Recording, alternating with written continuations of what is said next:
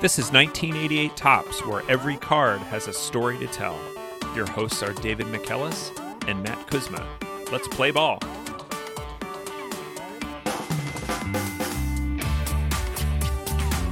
Welcome back to 1988 Topps. David, what's our card for this week? Our card this week is Larry Andersen. Larry Andersen, card number 342, pitcher, Houston Astros. Okay, Larry Andersen. Before we get to Larry, we do have some follow-up on last week's episode about Mike LaValliere.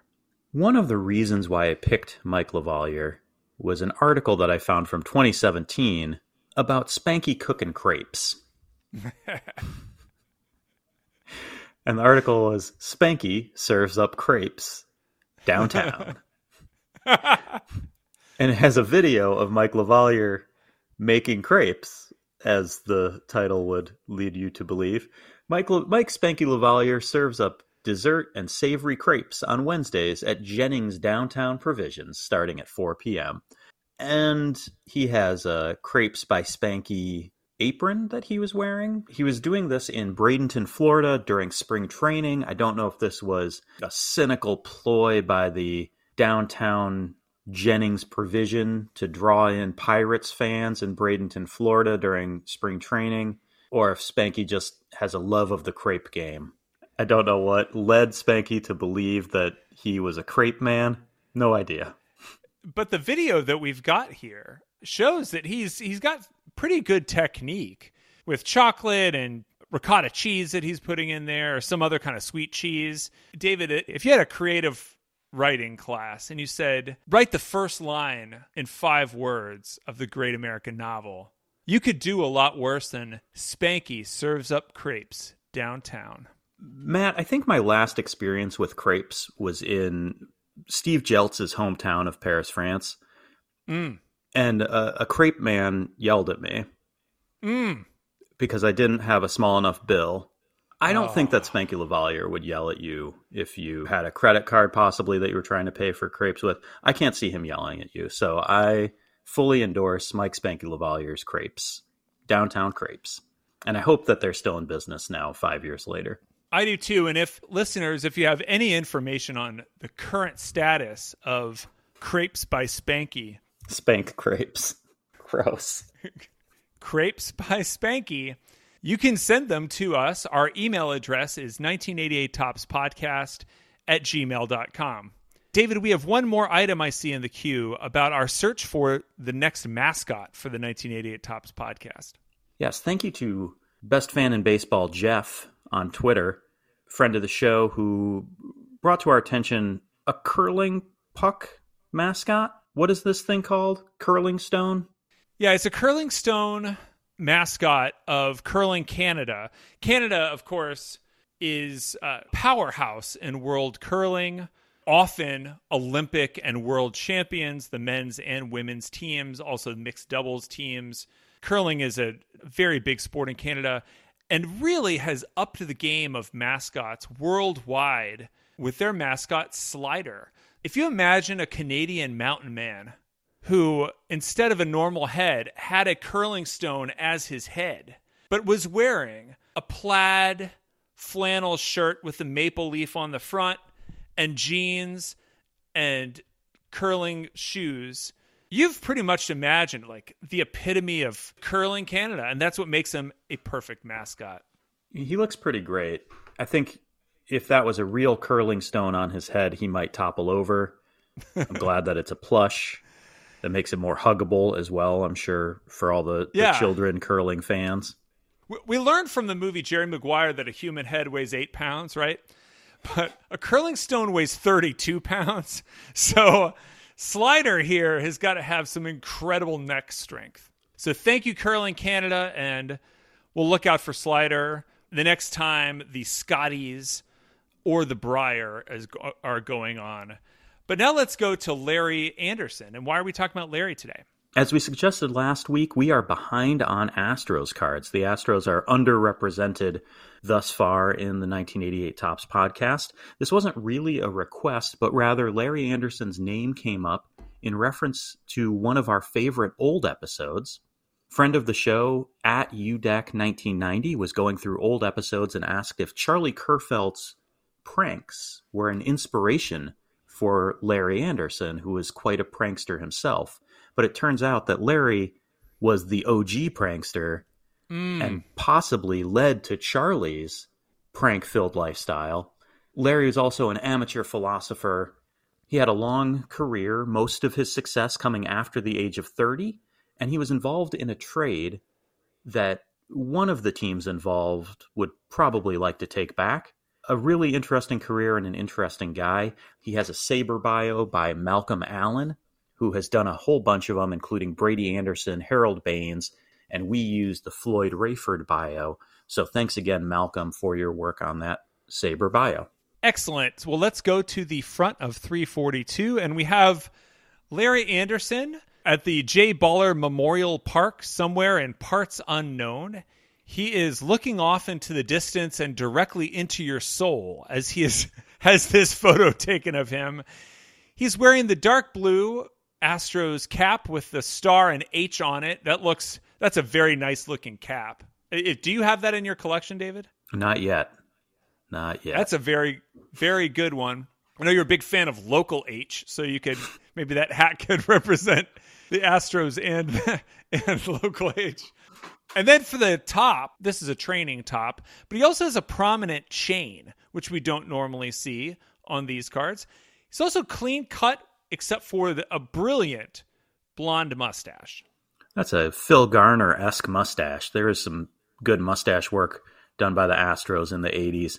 Larry standing in front of ominous dark skies and a construction site behind him. He looks like a guy you might meet at a gas station. Yeah, who has some strong feelings about things. Yes. He looks mad. And Larry Anderson comes across in a lot of interviews as a strange and fun guy. I say strange in the best way. Strange like a weird dad kind of strange. I'm allowed to say that as a weird dad.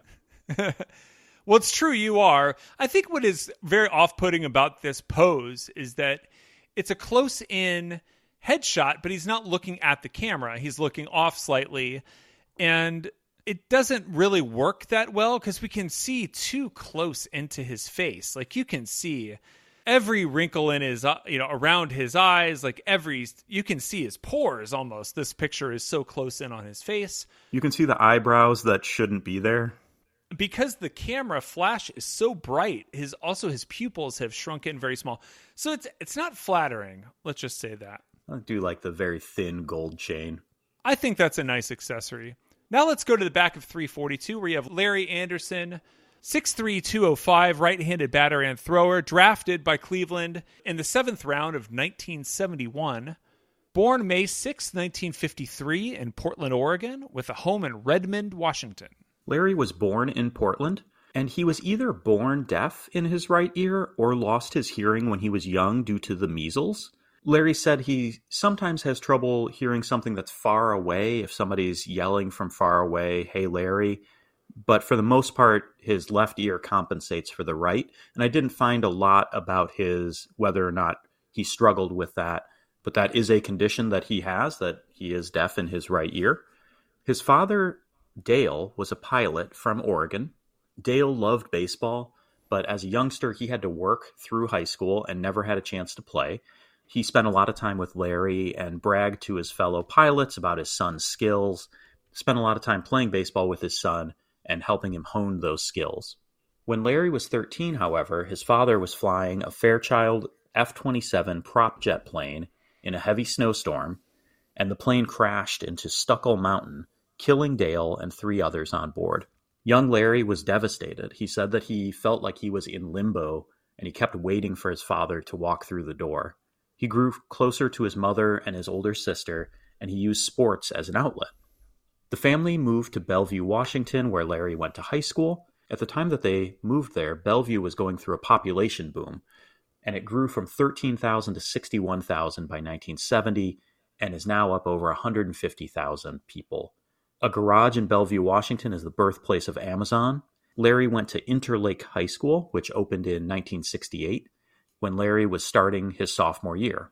Other alumni include John Olerud, Nancy Wilson of Hart, but not Ann Wilson. Ann Wilson was older, and Interlake wasn't open yet, so she went to another high school in Bellevue. Jim Mora, not the one who yelled about the playoffs, but his son, also Jim Mora, who's also been an NFL head coach and is currently the head coach at UConn. And Chuck Swirsky, who's the Bulls radio play-by-play man.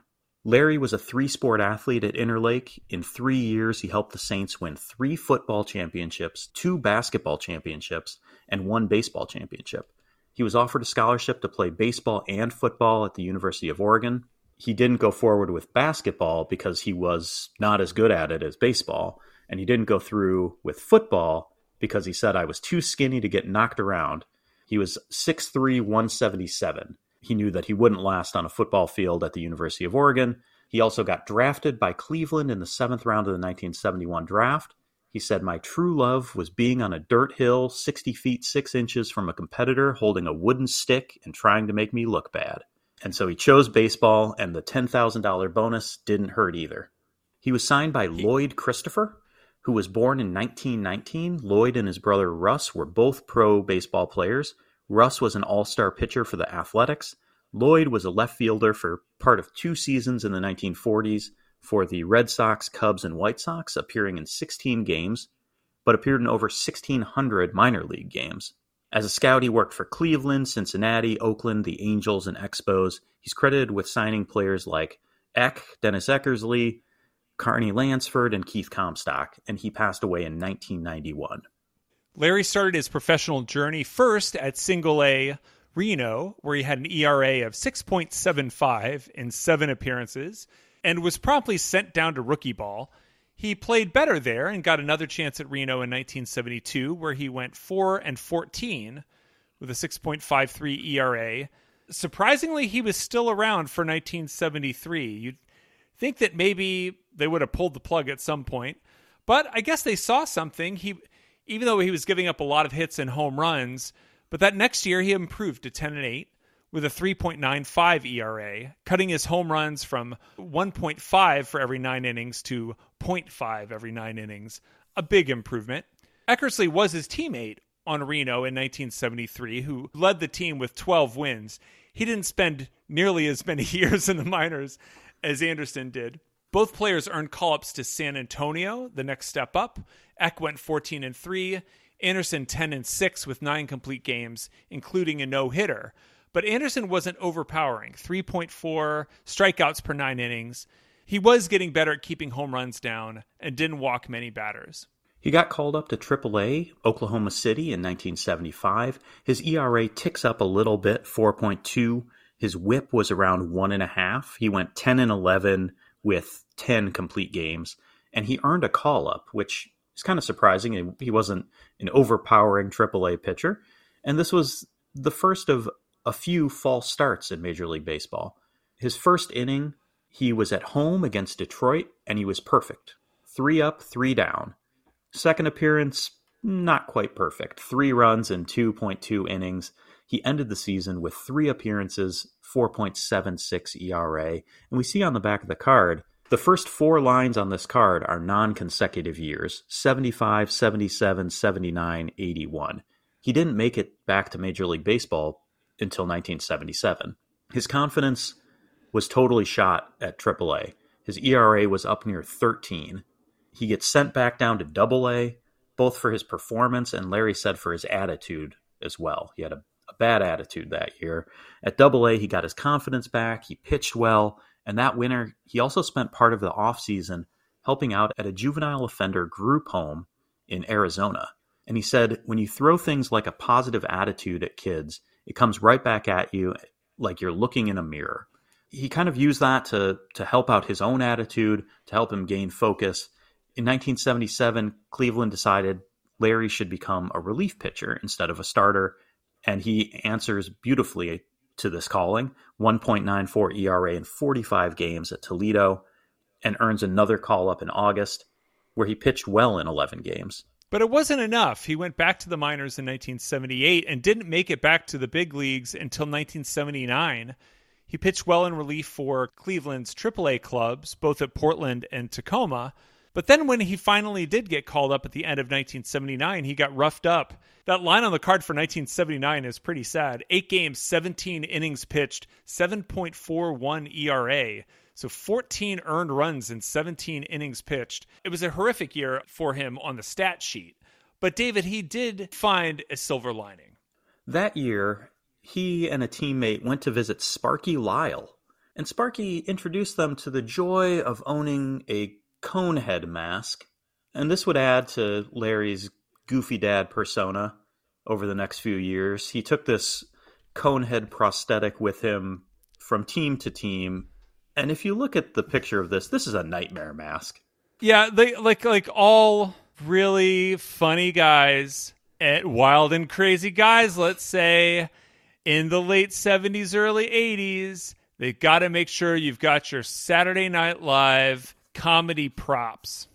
Larry said that the initial mask, Sparky Lyle bought it at Disney. I don't know. No. I don't believe it. I don't believe it. But I guess at the time, like, having unlicensed Conehead masks maybe makes sense. I want to. You can't really, like, the mouth on this thing doesn't connect right.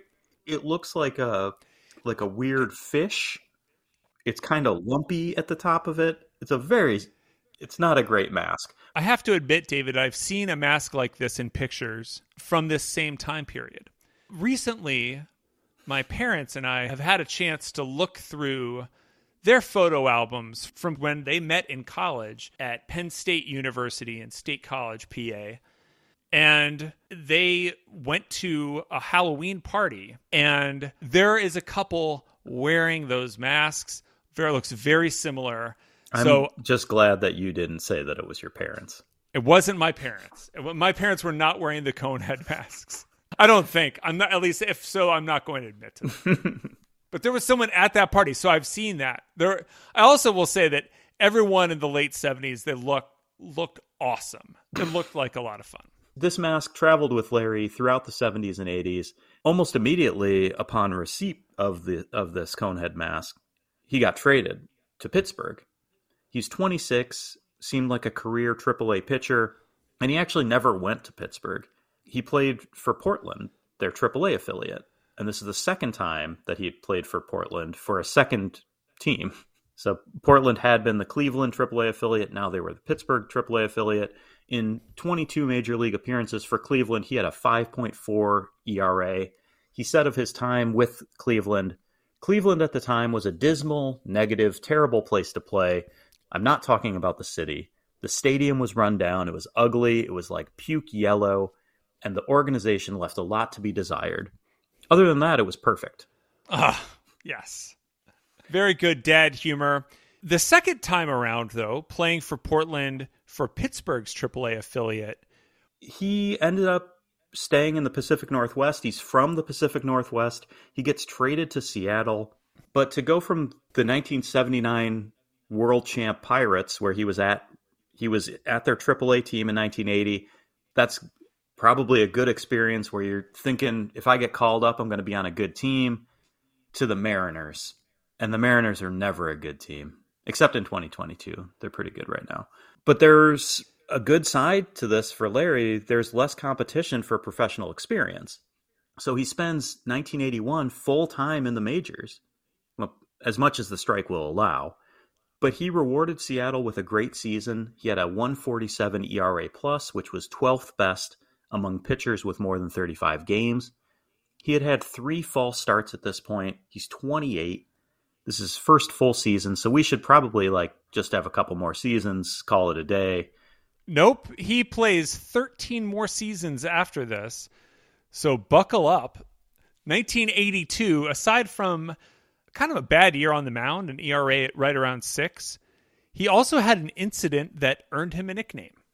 In a visit to Chicago, Seattle's manager, Rene Lachemann, arrives in his hotel room to find all of the lights don't work. This is like a nightmare similar to the Conehead mask. This is a horror movie. All of the lights are out. All of the furniture is gone or moved. It had all been piled up in the bathroom. So he shows up in this totally empty hotel room. Lights won't turn on.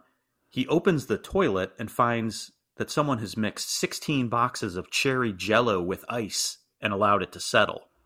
There's 2 bathrooms. They did it to both toilets. Both of them are full of Jell-O.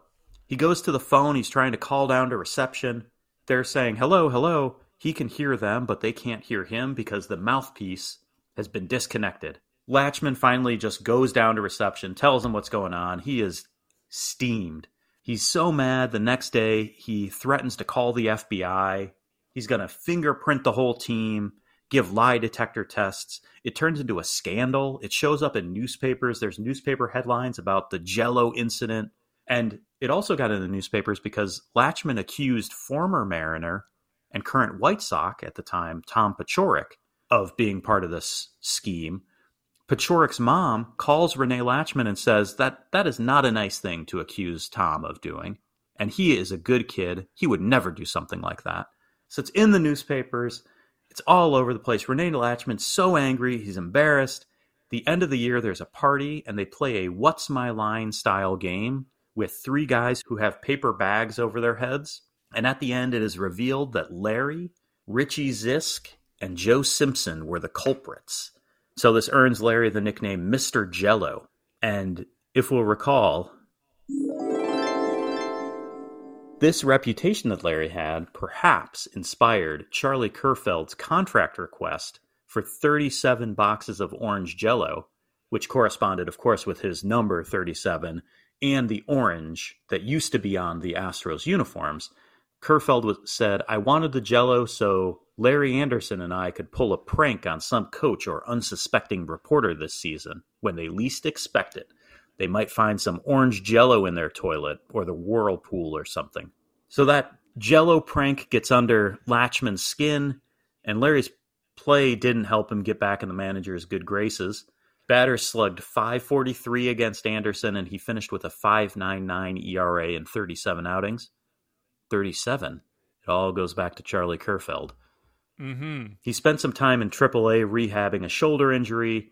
Before the 1983 season, Latchman told Larry that he's going to AAA, and Larry says, why? And Latchman tells him, you're not good enough.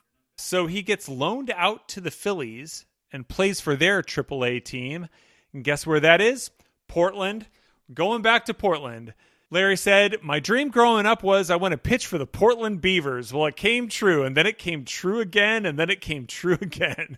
And I'm like, enough of that dream. But he pitched well, and that leads to a fun fact on the bottom of the card that Larry led Pacific Coast League with 25 saves at Portland in 1978 and 22 saves at Portland in 1983. He saved 22 games, had a 2.05 ERA in 52 games, and the loan worked. The Phillies purchased his contract and called him up to the Wheeze Kids. This team had Pete Rose, Joe Morgan, Tony Perez. They're all around 40 years old, but they're playing great. And Larry walks into the clubhouse and he said it was like being in baseball heaven. I just walked around in awe of those guys. And he was an important part of that Phillies team in their run to the NL East title. 2.39 ERA in 17 games. He gave up no home runs in 26 innings. He didn't pitch in the NLCS, but he did get to pitch in the World Series. He pitched 4 innings, gave up 1 run in the Phillies series loss to the Orioles. But what a difference a year makes. From the cellar to the World Series, Larry said, I wouldn't let somebody convince me that I wasn't good enough. The next few years, the Phillies fell off. In 1984, they were .500, but Anderson was still very effective, 2.38 ERA over 64 appearances. And that included a record for Phillies relievers, 32 2/3 consecutive scoreless innings. In 1985, his walks and his hits ticked up a little bit, as did his ERA. It was over 4. And in the offseason, the Phillies picked up a couple new bullpen arms in Steve Bedrosian and Tom Hume to go along with Kent Tekulve and Larry. And so in 1985, Larry and the Phillies start a little slow. And with those other veteran bullpen arms, they decided they wanted to cut some salary, and they released Larry. He's looking for a new team, and he says, I want to pitch in a ballpark that has high grass and is 400 feet down each foul line, where the wind is always blowing hard in the batter's face. He didn't get all of that. In fact, he didn't even get grass or wind he moved to the Astrodome. He signed with the Astros. It's a real good pitcher's park, so he at least got that part of it. Not going to be a ton of home runs. Now it's 1986. He's joining the Astros. His first year in town, he's on a contender. He would have 5 solid seasons in Houston. During his time there, he had a 141 ERA plus. So just really effective in his time in Houston. In 86, he pitches in 38 games, an ERA under 3 as Houston wins the NL West. And Larry celebrated in the only way he knew how, and that was to get out the Conehead masks and put them on with Charlie Kerfeld and Dave Smith. The Conehead mask looks better with this ridiculous Astros jersey. The sunglasses do help. Charlie Kerfeld is holding 2 12-ounce beers in his hand. He looks like he's about to chug both those beers. I wouldn't put it past him. He's a large man. Bet he did. This is a great photo. 3 Coneheads. This is a great photo of baseball history right here. Anderson threw 5 scoreless innings in 2 NLCS appearances against the Mets. In Game 6, Larry did his job. He pitched a hitless 11th, 12th, and 13th inning, but the Astros were knocked out of that series in the 16th inning. In 1987, the Astros couldn't replicate their National League West win, but Larry picked up some new tricks. He increased his strikeouts per 9 from 5 to 8.3. He did that by adding velocity to his slider. By the late part of his career, it was said that Larry had a 3-pitch repertoire: slider, slider, and slider. And prior to that, he'd thrown more curves, but he learned to lean on the slider and just throw it a little bit differently each time and disguise its spin. And it led to a very big year for him. 67 games, 101 innings pitched, and 94 strikeouts. In 88, he has another solid year, 53 outings, an ERA under 3, and he started to get recognized for his observational humor. There's a video from NBC's Game of the Week with Larry doing some of his one-liners. I'm Larry Anderson of the Houston Astros, and I've got some questions that have been puzzling me. Was Robin Hood's mother known as Motherhood? Or why do Slim Chance and Fat Chance mean the same thing? How do you know when you're running out of invisible ink? And a personal favorite, why does sour cream have an expiration date? These are jokes. These are the good jokes. These are definitely jokes. 1989, he remains the setup man for the Astros, and at age 36, he has his best season yet. He didn't allow a run in his first 22 innings. That's 16 appearances without a run. In 37 games, he had an 0.67 ERA, holding opponents to a 172, 218, 204 slash line, and 0 homers in 54 innings. That is how you get a slugging percentage lower than the on-base percentage. Almost never see this. His teammates knew his real value, and Jim, 2 silhouettes on Deshays, said, "I think he is the best pitcher in baseball right now. Because he's a setup man and doesn't have the wins or saves, he doesn't get much recognition." But he finished that season with a 1.54 ERA in 60 games. The Astros finished 3rd in the NL West, 6 games out of first place. 1990 was more of the same, 1.95 ERA through 50 games. On August 30th of that year, the Astros were in 5th place. The Red Sox are in 1st place, up by 6.5 games, and they're looking for bullpen depth on their way into the playoffs after Jeff Reardon went down with an injury, and they had good depth at third base. They had Wade Boggs starting, but they had a young guy named Scott Cooper at AAA who was the heir apparent. Then at AA, they had a 22-year-old Boston-born kid hitting .333 with 4 home runs. And Larry says, "I'm coming off of 2 sub 2.0 ERA years," and I was like, really? That's all they got? All they got from me after the years I had was this AA guy? The Red Sox decide to make the trade to get a bullpen arm and try to win now. And Jeff Bagwell goes the other way to Houston. He calls his Red Sox fan grandma, and she starts crying. The rest is history. Bagwell switched to first base. The next year, jumps straight to Major League Baseball from AA in 1991. Wins the Rookie of the Year. He's MVP by 1994. In 2005, loses to the White Sox in the World Series, hitting .125. Sorry, I just had to throw that in. Sorry, Astros fans. But Larry upheld his end of the bargain, too, at least in the regular season. and he pitched in 15 of the Red Sox last 30 games. He gave up only 3 runs in 22 innings. He has a whip under 1. The Red Sox win the division on the last day of the season. They go into the playoffs to play the A's in the ALCS. Game 1, Larry came in, up 1-0 in the 7th inning, gave up a leadoff walk, and that runner scores. In the 8th inning, Larry again put the leadoff man on and then was taken out of the game. That runner also scored, and the Red Sox just lost it after that point. They end up losing 9-1. Larry was credited with the blown save and the loss. In 2 other appearances in the ALCS, he didn't give up a run, but it didn't matter at this point. The Red Sox were swept, and his line for the series looks pretty bad. 0-1 with a 6.0 ERA in 3 appearances. Larry said, "I just got plain tired in Boston. I'll never make excuses." Got to be disappointing for him. Aside from that rough series, combined between Boston and Houston, Larry was one of the best relievers in baseball. 95 innings, 1.79 ERA. He's valued at 3.5 wins above replacement, which was tied with Bobby Thigpen for 4th in the major leagues among relievers. And that's the season that Bobby Thigpen set the all-time saves record. So just a huge season for Larry, and he's 37 years old, coming off his 2 best seasons. And as part of the collusion settlement, Larry is granted free agency.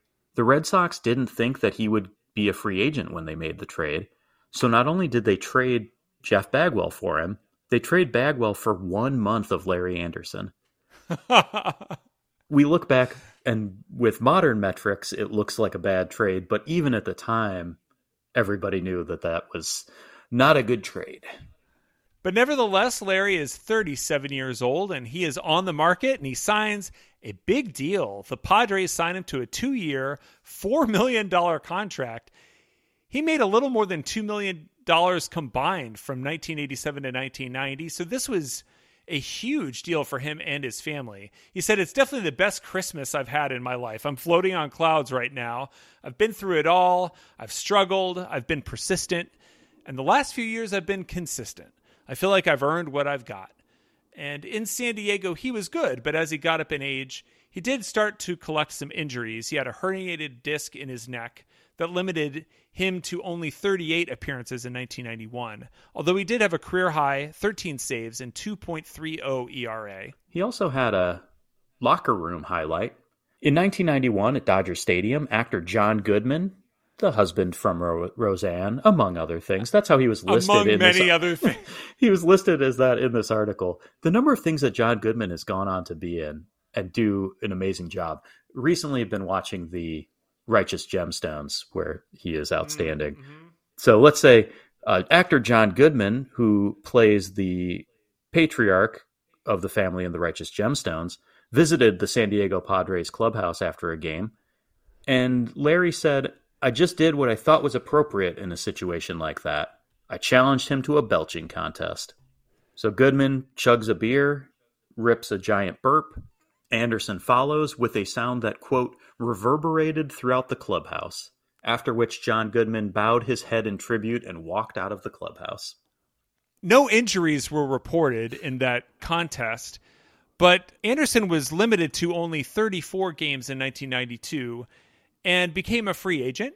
As he was nearing 40 years old, teams were kind of nervous about his durability, so he returned to the Phillies with a deal that had incentives for performance and playing time.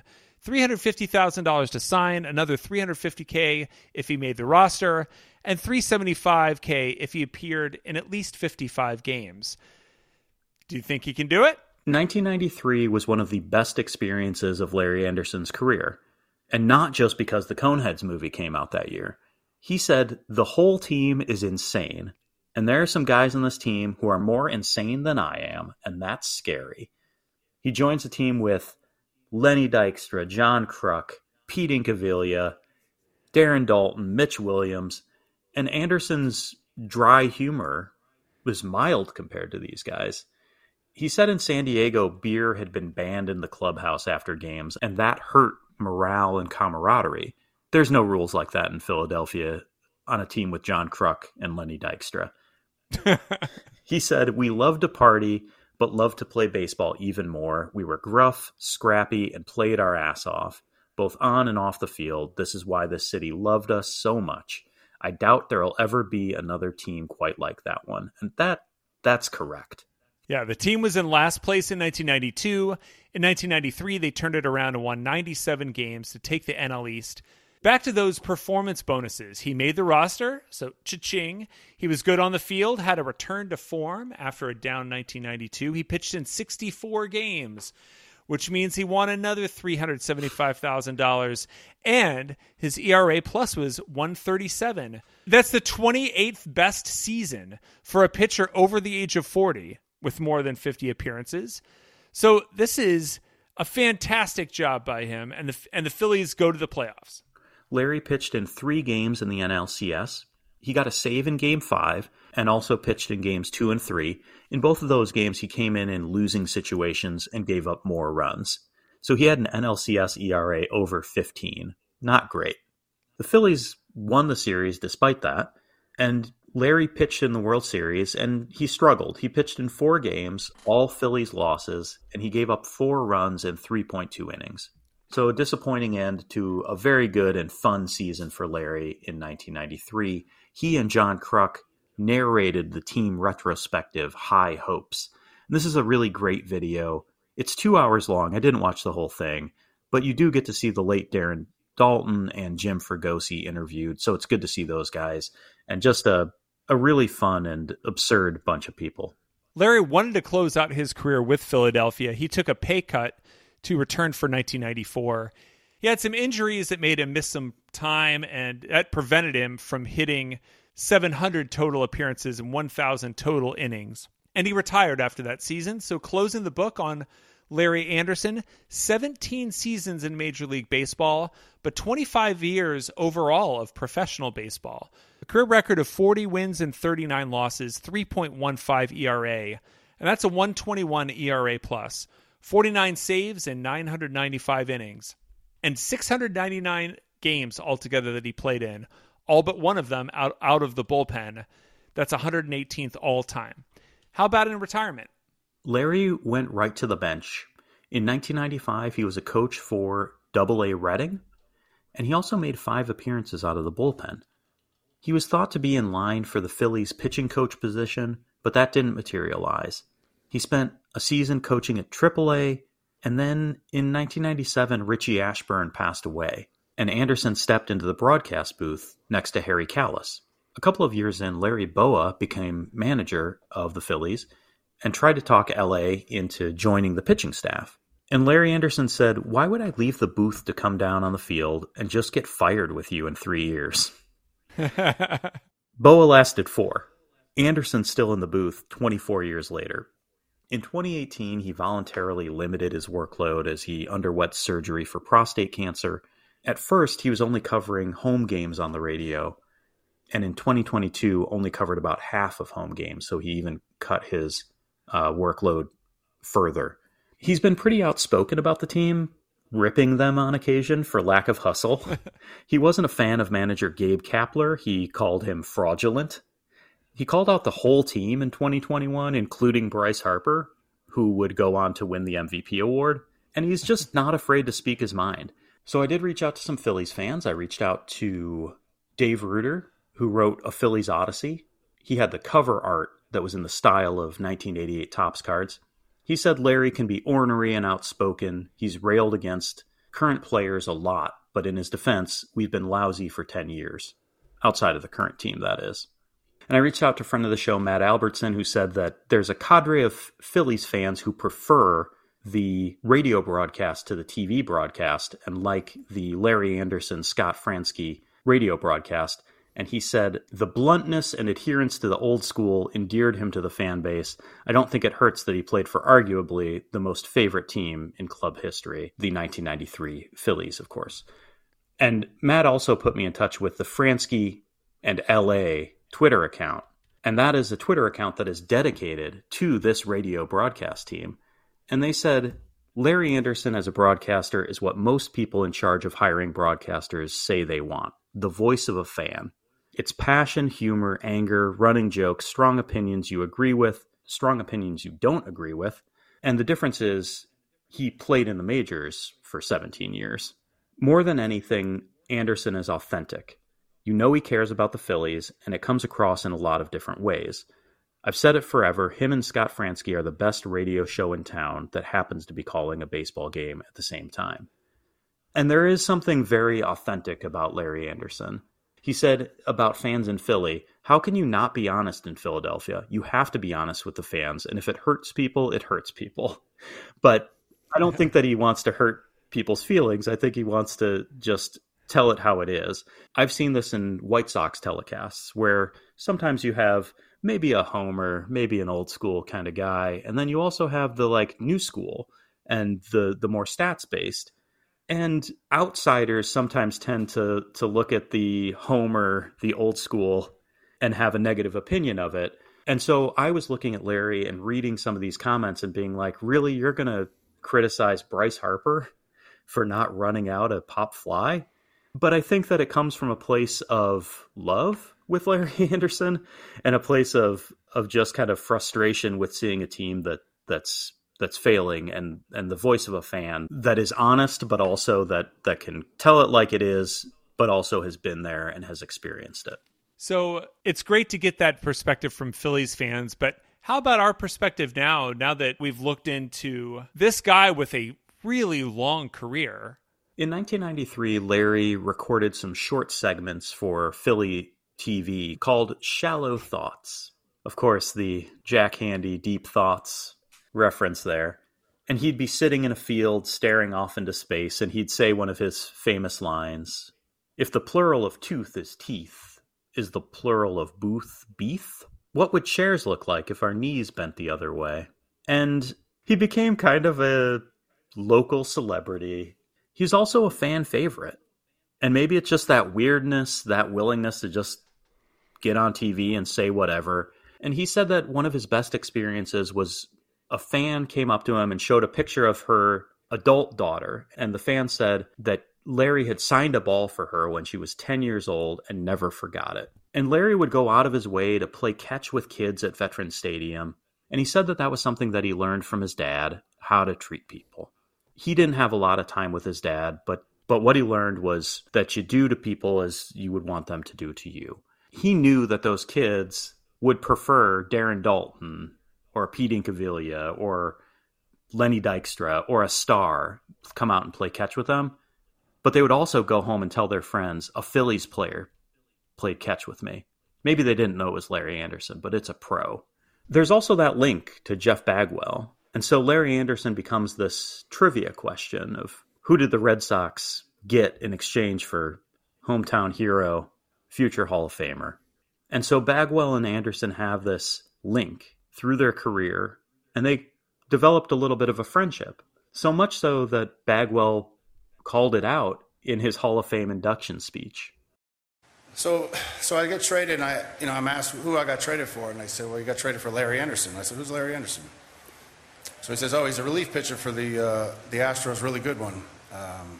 So I have to thank Larry for being such a great reliever, that the Red Sox wanted you. You did a great job with the Red Sox. And Larry used to always get on me when I went to Philadelphia and just say, hey, man, you got to step it up. Because, you know, your people are not actually talking about me anymore. And I was like, oh, okay. So I do the best I can. I played my entire career, Larry, and, okay, I'm here. Is this good enough for you? That you got enough props? And so not a lot of people can say that they got traded 1-for-1 for someone as good as Jeff Bagwell. Larry asked, would I be that famous if I got traded for Scott Cooper? Or is it infamous? But Larry Anderson, aside from all the jokes, aside from even being self-deprecating about the trade, was really good in his own right. So good that there's an article on Fangraphs just about his slider. And it's called Larry Anderson on the slider that cost Boston Bagwell. Normally we talk about lefty relievers playing for 20 years because you always need a lefty reliever. Larry's a righty, so he had to be good. And he was really good at one thing, and that's keeping the ball in the park. Among guys in the post-expansion era with more than 900 innings, he gave up the 10th fewest home runs, 58 home runs in 995 innings.